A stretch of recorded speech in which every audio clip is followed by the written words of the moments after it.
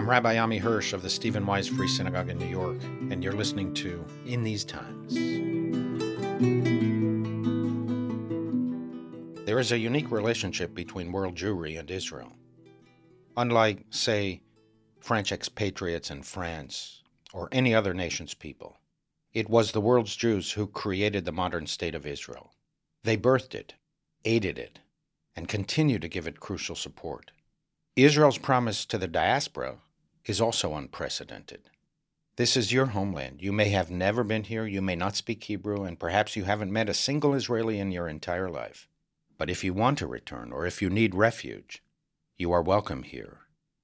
This relationship, critical and in many ways sacred, is now and will, in years to come, be under increasing strain as a result of the recent Israeli elections. To help us make sense of what happened and what may unfold is David Horovitz, one of the world's foremost experts on Israeli politics. He is the former editor-in-chief of the Jerusalem Post and the founding editor of the Times of Israel.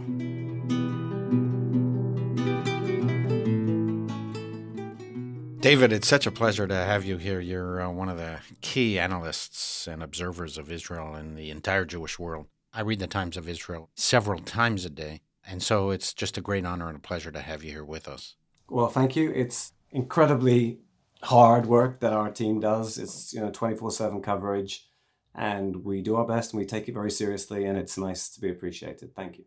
So let me start there before we get to the matters of the day. You really made of this, I don't even know if we call it a newspaper anymore. It's a website that delivers the news. It's just a fabulous, fantastic site. It's indispensable reading for anybody who wants to know what's happening, not only in Israel, but for Israel-diaspora relations. So how is the Times of Israel doing, and are you pleased with where you are and what your readership is like? Well, I also don't know what to call it. It's a website. It's a news site with analysis and opinion, a very vibrant blogs platform as well.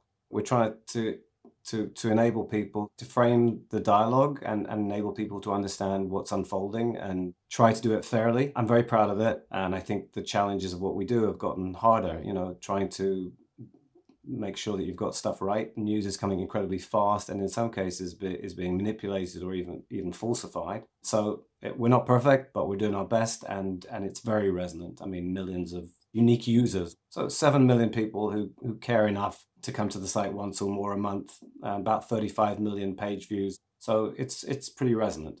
You have enormous influence here in the diaspora, not only in terms of the hard news that you present and cover, but also the various blogs and analyses. And your analyses are just terrific, amazing. Do you have that kind of influence in Israel among policymakers? Do they read the Times of Israel? Do you want that kind of influence?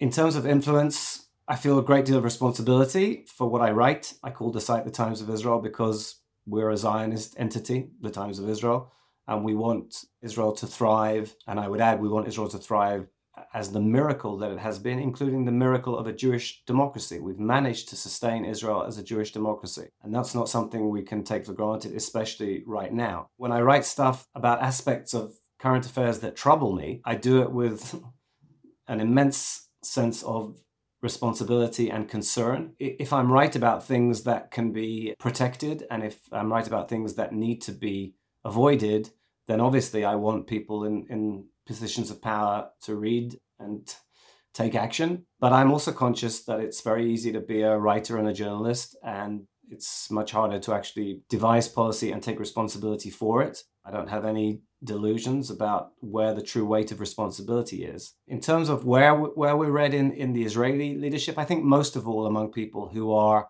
connected to Israel in its sort of global context in a kind of deep way. So, for example, I would differentiate, kind of grossly but broadly between, say, the foreign ministry world and the Israeli military world. I think people who are conscious of how Israeli policy and Israel's reality and Israel's challenges impact the diaspora and vice versa are probably pretty plugged into the Times of Israel. So there are areas where I think we have an impact, and there are areas where I wish, and it's not just the Times of Israel, I think, I wish an awareness of English journalism, of Jews around the world who are so invested in Israel is lacking. Let me get to the politics of the day. We're recording this before the government has officially been put together and received its mandate, but nobody expects anything different than, I think, a very right-wing government. I think in some ways the most right-wing and most orthodox and most nationalistic government Israel has ever had. Tell us about what you think about that and what you think diaspora Jews and American Jews should be concerned about. We had the fifth of 5 elections in less than 4 years, and by far the most conclusive result of any of those elections. A 64 block for previous Prime Minister and soon-to-be Prime Minister again, Benjamin Netanyahu, and his allied parties. Now, that already was quite a dramatic result, given that I think Israel, in terms of the left and the right in Israeli politics, which is not the same as the left and the right everywhere else, but broadly speaking, if you take left-wing to be optimistic about relations with the Palestinians, secular and living in Tel Aviv, and right-wing to be wary of relinquishing territory to the Palestinians, and orthodox and living in Jerusalem. And by the way, that is, of course, a gross generalization. So Israel moved to the right. And in the outgoing Knesset, the one that was run by a coalition that went all the way from right to left with a conservative Islamic party as well, in that Knesset, there were 70 plus of the 120 Knesset members who were right-wing. But there was a narrow majority for the anti-Netanyahu camp, a personal anti-Netanyahu majority that included right-wing parties. So what happened in this election really is that the right-wing majority asserted itself, but really reasserted itself, and the anti-Netanyahu majority was defeated. So the result, in a way, it's not as dramatic as it might sound in terms of a shift by Israel to the right. The real change was that there was no majority to try to keep Netanyahu out of power. And part of that was the consequence of the last coalition. I mean, all kinds of factors. The fact that a right-wing party, Yamina, joined up with the center and the left, in terms of politics, was seen as a betrayal by some of the voters who had supported former Prime Minister Naftali Bennett. And when it came to election day this time, I know Orthodox and right-wing Israelis who are certainly not far right and who do not consider themselves to be extreme. They looked around for a party to vote for, and they didn't feel that they had one. And in many cases, they voted for parties that were more hawkish and more intolerant than they would have easily done or contentedly done. Voting, especially when you have the mix of parties that we have on offer here, is often a case of not so much the party that you strongly identify with, but maybe the one you least are troubled by or you can most bring yourself to vote for. So, there were lots of subtleties to this election. 6 or 7 seats worth of votes, you could argue, fell below the so-called Knesset threshold. They went to parties in the Arab sector and on the Zionist left, Balad and Meretz, respectively, that didn't make it back into the Knesset. In the case of Meretz, they got 150,000 odd votes. If they'd got 5,000 more, they would have had 4 seats. In the end, they got 0. The weight of the victory, that 64-56 victory, obscures some complexities.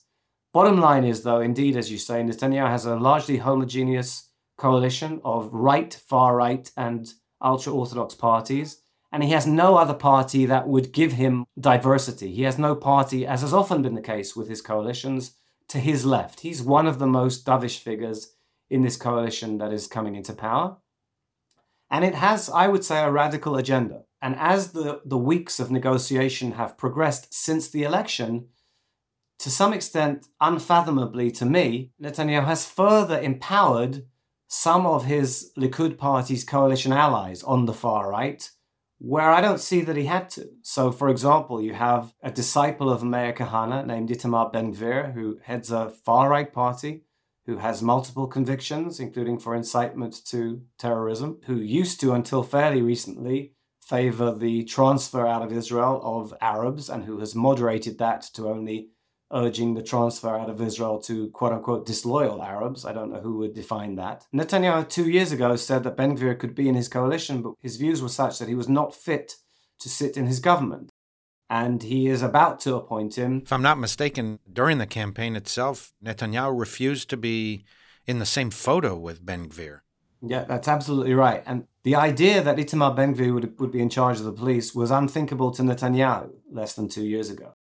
But he's not only about to make him minister in charge of the police, he's giving him an expanded ministry with more votes, with more rights, than any previous minister of police has enjoyed in Israel. It's being renamed the National Security Ministry, last time I checked. There's a side annex to the non-final coalition deal as I speak to you. And in that signed annex, Ben Gvir is being given rights, including over the border police units in the West Bank. There's another head of a party on the far right, Bezalel Smotrich of the Religious Zionism Party, who it was intimated to him, I think, that he would have a shot at becoming defense minister. Netanyahu decided that was not a very good idea, including, I think, because of pressure from the United States. He's going to be the finance minister. A delegate of his is also going to be a minister in the defense ministry, and he's going to have powers, apparently, separate from those of the full-fledged defense minister, including over the civil administration, which runs the West Bank, including the power to make high-level appointments in that administration. My point here is that Netanyahu won an election fair and square, no doubt about it, and he only has one coalition. It's this combination of parties. But in the same way that he needs them, they need him. They're not going to go anywhere else. They're not going to sit in the opposition, and they're certainly not going to join forces with the opposition parties. I mean, I can speculate as to why, but he seems to be giving them even more authority over areas where either he will go along, and the consequences, I think, will be far-reaching, or he will have to try to stop them. I'm genuinely concerned for the well-being of democracy in Israel. The agenda of all the parties that are entering this coalition, or at least many members of all the parties in this nascent coalition, is to quote-unquote reform the balance between the political echelon and the judiciary. What they're planning, if they go ahead with it, is not a reform. It's the neutering of the judiciary, and it's the shattering of the brakes and the balance of powers that have safeguarded Israeli democracy. And I say that because we don't have a constitution, we don't have a Bill of Rights, we don't even really have a powerful legislature when, as now, there is a majority coalition with a very, very homogeneous agenda. So you've got 64 Knesset members with very, very common goals in many areas who therefore can dominate parliament and get anything they want legislated, more or less. And if, as this coalition plans, the Supreme Court is neutered and cannot override government legislation, or rather can, but the government can then simply re-legislate it, then every protection and every personal freedom is at the whim of the political majority. And that's apparently what they're intending to do. And that's, to me, a very, very potent and immediate threat to Israeli democracy. You've observed the Israeli political process for a long time. You've followed Prime Minister Netanyahu extensively. You mentioned some of the things that he's doing to put together the coalition are unfathomable to you. He's not a person who is impulsive. He is actually quite a careful politician, quite brilliant in politics and generally. What we would call in the West, in Israel, they define it different, but essentially he's a liberal. He's a secular liberal person. How do you fathom what he's doing? Netanyahu, as you say, he's not deaf to how Israel needs to function, and he's not blind to how Israel is perceived, and he's not a military adventurer, and he's secular, and he forewent annexation of the settlements and the Jordan Valley, and he chose peace with the United Arab Emirates over annexation. So, again, that's the context for the inexplicability. So one possibility, of course, is he's on trial. He's on trial in 3 cases which he regards as incomprehensible to him, either utterly denies the wrongdoing or insists that what he has done does not constitute wrongdoing. And I am not going to try and give you some sense of who's right or who's wrong in this. These are complicated cases. One possible explanation for what he's doing is he's locking in a coalition who will help him extricate himself. Some of the people in this coalition have said they will advance legislation to cancel, to abolish the charge of fraud and breach of trust, which is the only charge common to all 3 of the cases for which he is on trial. So the notion that he is locking in this coalition with people who he thinks will help vote for him to get done the things that will extricate him from his trial is one possibility. Another possibility is that he wants to render himself indispensable. He was prime minister in Israel for 15 years, 3 years in the 90s and 12 years until last year. In all of those coalitions, certainly in most of them, he was not the most extreme figure on either end. He was not the most right-wing and he was not the most left-wing. It was comfortable and convenient for him to be able to assert that forces in his coalition were such that he couldn't do everything that he might want to do, whether it was to boost settlement enterprise or to constrain it, for example. It was a message he was able to send to critics in Israel and to critics abroad. This coalition, there's no question that he is at the dovish end, if not the most dovish. And maybe you could speculate that he's given people like Smotrich and Ben Gvir powers with the addendum that in coordination with the prime minister. And maybe this is him saying, yes, I'm the person who's had to build a government because we needed stable government, but democracy is not in peril. Israel is not heading into the radical far right.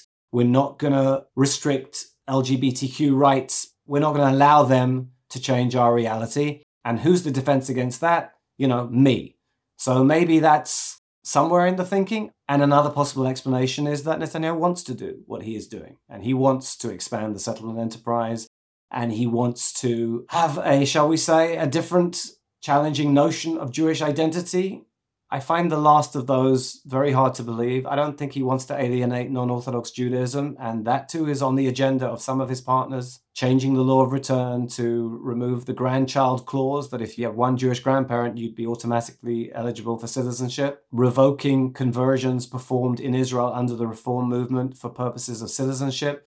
I don't find it easy to believe that he would want to alienate diaspora Jewry. I think Netanyahu was always very proud to think of Israel as high in the thoughts and the identity of Jews around the world in all streams of Judaism and all kinds of Jewish identity. I think he has wanted to see himself to some extent as prime minister of the Jewish people worldwide. And again, therefore, I'm sorry, and I'm not smart enough, I find some of the steps that he is taking, even when we acknowledge that that's the only coalition he can build and that he's playing chicken with some of these people, he seems to me to be empowering them far more than would be necessary. And by the way, to the dismay of many people in his own Likud party who see prize ministries and prize responsibilities being doled out literally every day to parties that are not the Likud. Netanyahu has recently given several interviews to Western media, and he's making essentially the point, I'm the prime minister, I determine at the beginning and at the end what Israel's policies are going to be. I won't let our policies be dictated or determined by forces with whom I disagree. Just in terms of the power politics, do you think that is a reasonable, realistic scenario that he's proposing, that he can stop anything that comes through from more extreme elements of his coalition? I don't know what to make of those comments, and if I was doing the interviews, I would follow up to ask him how that can square with the choices that he's making and with the individuals and what they stand for, the individuals and the policies that he is empowering. It's all very well to say that, but then why did you give Avi Maoz unnecessarily an oversight role in Israeli education? You know what he stands for, and you know the agenda that he publicly declares. Let me ask you specifically about something that diaspora Jews care about. For example, amending the law of return to disqualify for the purposes of citizenship people who have been converted by non-Orthodox rabbis. That has been something in the past that Netanyahu has sought at all costs to avoid, actually. If there was a concerted effort on the part of his coalition partners to amend the law of return, would he even have the power to stop them? Okay, so I want to separate between two things that you mentioned there, right? There's changing the law of return, and then there's the issue of reform conversions in Israel. Reform conversions in Israel it's incredibly symbolic. It affects relatively few people. It's not clear that it will go ahead, although I think it's very possible. I'm not sure they would even do it retroactively, but going forward, they wouldn't allow reform conversions in Israel for the purposes of citizenship. It is not clear to me by any means, but it might be that this proves to be the case, that this would impact reform conversions abroad for people who then come to Israel. That issue has come up because the courts over the years said to the politicians, tell us what you want to do about this. You need to set out some clear thinking. And in the end, the politicians didn't. So the Supreme Court said, well, we have to allow these conversions for purposes of citizenship. That's much less controversial than changing the law of return to cancel the grandchild clause, the clause that gives automatic citizenship to would-be Israelis who have one halachically Jewish grandparent. Now, that is potentially very far-reaching. I don't think at the moment it would be sensible to assert that is going to happen. I haven't heard within Likud, I haven't heard from Netanyahu anything that would make me think he would willingly go along with this, and I suspect that if he wants to, he could stop it. So, we shouldn't believe everything I say, for goodness sake, but we should watch carefully and see how that plays out. I don't see that happening easily, and maybe not at all. Some of the other issues, that override clause, which is maybe less immediately dramatic for many people in the diaspora, is super dramatic for Israel and Israel as a democracy. And just one more thing in terms of what he can stop, and that notion that, don't worry, I have the last word. Bezalel Smotrich is going to be his finance minister and his minister in the defense ministry, with some responsibility over settlements. Bezalel Smotrich is not easily subverted or deflected from his agenda. And the clearest indication of that is that Netanyahu lost power last year, when he could have retained power had he built a coalition that relied on outside support from Ra'am, the conservative Islamist party that joined the Bennett-Lapid coalition. Now, if you believe the narrative that I believe, Netanyahu was more than ready to rely on support from Ra'am in order to retain power, and Smotrich made publicly very clear that he was not going to allow Netanyahu to rely on the votes of Arab Knesset members to build a coalition, that Smotrich was not prepared to sit in such a coalition, and that stance of Smotrich is what condemned Netanyahu to the opposition in the first place last year.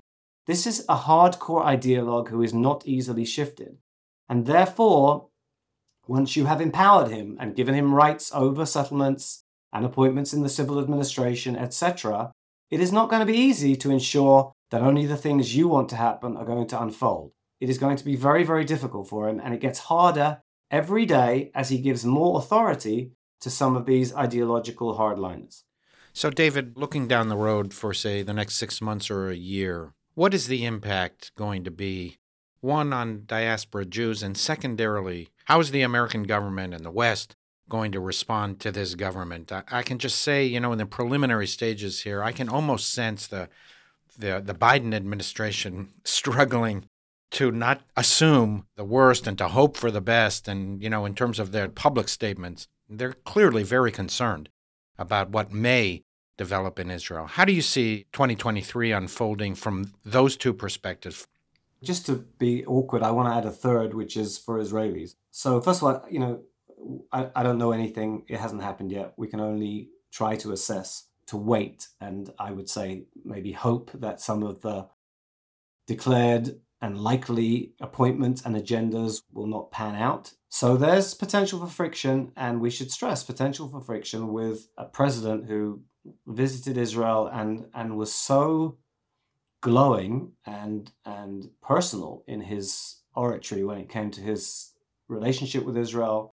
He said, I've been in federal politics for 50 years, and to see the dreams of Israel's pioneers coming to fruition for me is, something close to a miracle, or words to that effect. And this is somebody, an American president, who is a Zionist and declares his Zionism. He won't want to be openly at odds with Israel. If it's an Israel that becomes less democratic, and especially, I think, in terms of American foreign policy and so on, if it's an Israel that is extremely hawkish when it comes to the Palestinians and the territories, relations will be fraught. And that's, complicated. So a well-meaning administration that will not want to be picking fights with Israel, but that certainly disagrees with all recent Israeli governments when it comes to Iran, but has been, this administration and, of course, the previous administration, far fewer open disagreements over things related to the Palestinians. If there the areas of disagreement become profound, it's going to be a very difficult relationship.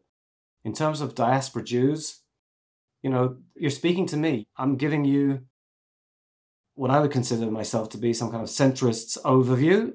It's an overview that is in greater opposition to an Israeli government than I have found myself for many, many years.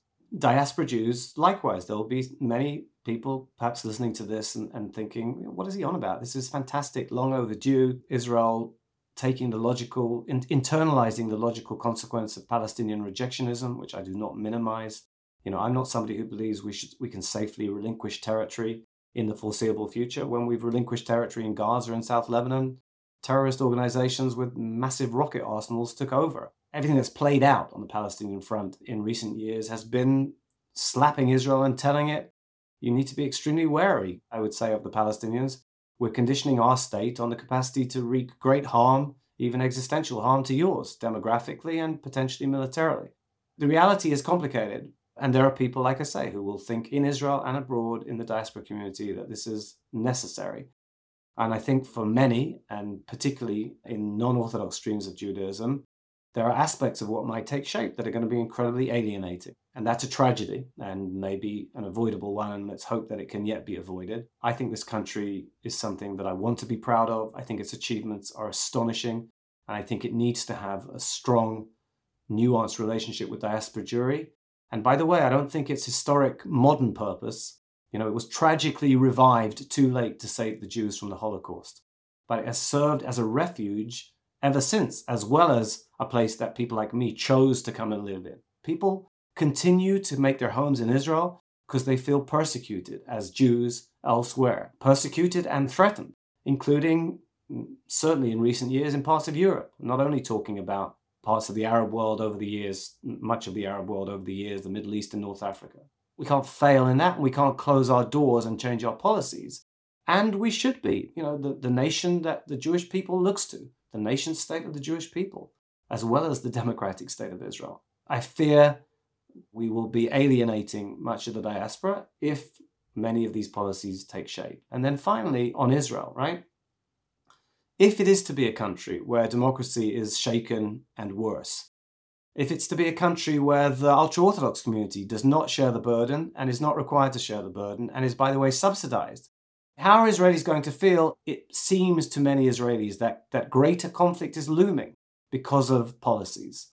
The disunity, and by extension, the weakening of resilience, is something that concerns me and I think concerns many others as well. So yeah, relations with the international community are key allies, relations with diaspora Jews, and internal Israeli unity and resilience. I sound so bleak, and I've never actually spoken as bleakly as I have in the last few minutes. And please God, let me be wrong.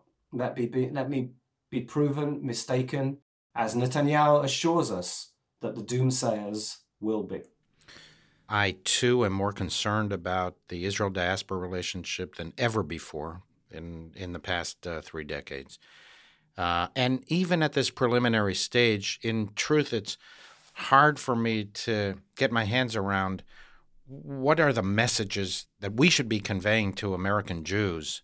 What do you think people like me should be conveying to non-Orthodox Jews, the vast majority of American Jewry, the vast majority of which are still either Zionist or pro-Israel, but are very concerned? Yeah, it's very hard. First of all, these were democratic elections and Israelis made choices. The pure vote was somewhere around the 50-50. It doesn't matter. Within the rules of our democratic game, the victory was definitive, and Netanyahu gets to choose the coalition that he can put together and follow the policies within democratic limits that they want to follow. In terms of diaspora Jewry, there are limits in what I consider to be the degree to which diaspora Jewry can seek to be prescriptive and seek to impose in areas that relate to our security, most especially, right? We live here, we make our political choices, we elect our representatives, we pay the direct consequences or gain the direct benefits.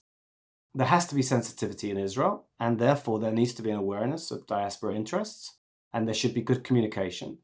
And I think different people in different positions in the diaspora should follow the channels that are most effective in conveying concerns where they have profound and serious concerns.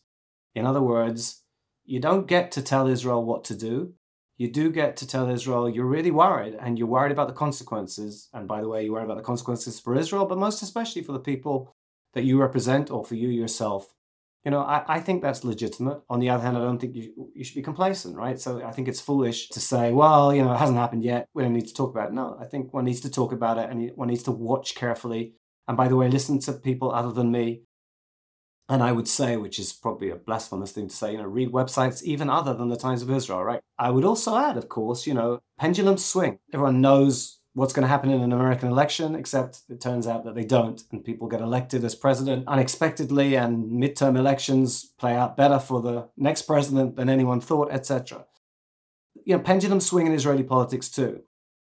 Things are not set in stone, policies are not set in stone. If we all care for an Israel that we want to be proud of, and even though we have very different visions for it, as ever, you try to do what you can to help ensure that we have an Israel that we can be proud of. There's no single recipe for doing that, and there's no single agreed goal on what it should be. But I think that formula is valid. Amen to that, and that's a good place to end our conversation. This has been a great privilege for us. So I want to thank you, David, for spending the time with us and for educating us and for doing all the terrific work that you're doing. Keep up that great work. Thank you, and I hope I'll speak to you again and we'll all sound a bit more optimistic.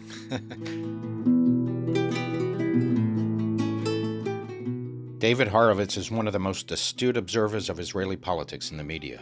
He and his team at the Times of Israel are also experts in and acutely sensitive to the importance of Jewish communities outside of Israel, especially the American Jewish community, which is by far the largest and most important in the diaspora. I asked David what is his advice to American Jews who are as concerned as he is over the makeup of the soon-to-be-formed Israeli government and the increased influence of militant nationalists and radical religious parties, both of which represent worldviews substantially outside the mainstream of the world's Jews. This has always been a difficult subject for me. I struggle with it on a daily basis. I am a Zionist. I love Israel. Israel is the Jewish people's supreme creation in our age.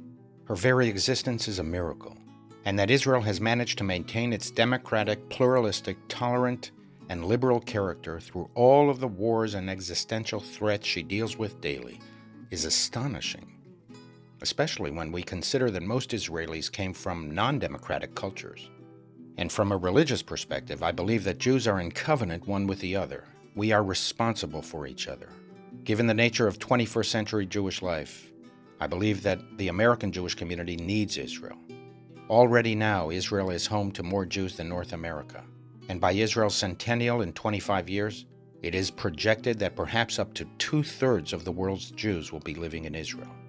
No future Jewish community can thrive disconnected from the Jewish state.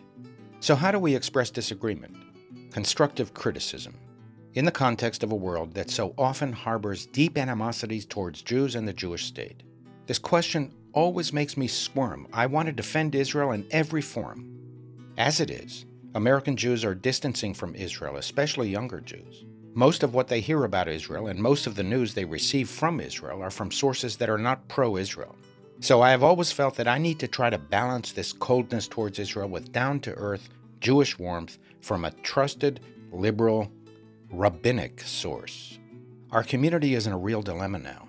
Since the Israeli elections, I have spoken with a stream of leading rabbis, including Orthodox colleagues, heads of major American Jewish organizations, and key volunteers and lay supporters. Everyone, literally everyone, is deeply concerned. And we are all struggling with the basic question of how to convey these concerns to Benjamin Netanyahu and through him to Israeli policymakers and Israeli society. American Jews are not Israelis. We do not get to decide who leads Israel. But does that mean that we should simply accept the most radical and unrepresentative forces of Jewish life? Or that we should overlook their vehement opposition to secular and liberal ideas, their intolerance of others, their hatred of the LGBT community and non-Orthodox Jews, 90% of the American Jewish community? Personally, I cannot do it. First, because I am not a politician or a diplomat. I am a religious and moral leader. I cannot condemn intolerance of minorities in America and not do the same in Israel. My role is to articulate the central moral principles that have guided our people for 3,000 years, and to try my best to apply these values to contemporary circumstances, mindful that it is much easier to identify broad principles than to apply them to the complicated details of our lives. This kind of militant intolerance, the extreme religious fundamentalism, the rhetoric of hatred and arrogance, these are not Jewish values.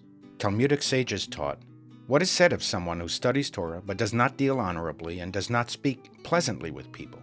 Woe to that person who studied Torah. Woe to his father who taught him Torah. Woe to his teacher who taught him Torah. From the beginning, Jewish tradition emphasized Torah's ways are ways of pleasantness, and all its paths are peace. Second, I support Israel unconditionally, but not uncritically. It is because I love Israel unconditionally that I need to find ways to express my deepest concerns, to warn about the damage that may transpire if these extreme forces are not restrained. Real relationships demand accountability. Love means sharing that which gives us pain. Unity does not mean or require uniformity. In that context, I hope that Israeli policymakers consider what those of us in the leadership of the American Jewish community warn may transpire if the policies promised by the ultra-nationalist and ultra-Orthodox parties are, in fact, implemented. These warnings come from a place of love, not enmity. My message to American Jews who are conflicted now is do not abandon Israel. She is a miracle of biblical proportion. The country is filled with good, decent people on both sides of the political and religious spectrum. We need to make common cause with them. We need to strengthen them, fortify them, encourage them. We can no more forsake Israel than we can forsake our own limbs. Israel is flesh of our flesh, bone of our bone. Continue to do your part to invest in those who reflect the best of Jewish values. The majority of Israelis are tolerant, moderate, pursuers of peace, lovers of fellow Jews, and lovers of all mankind. Until next time, this is In These Times.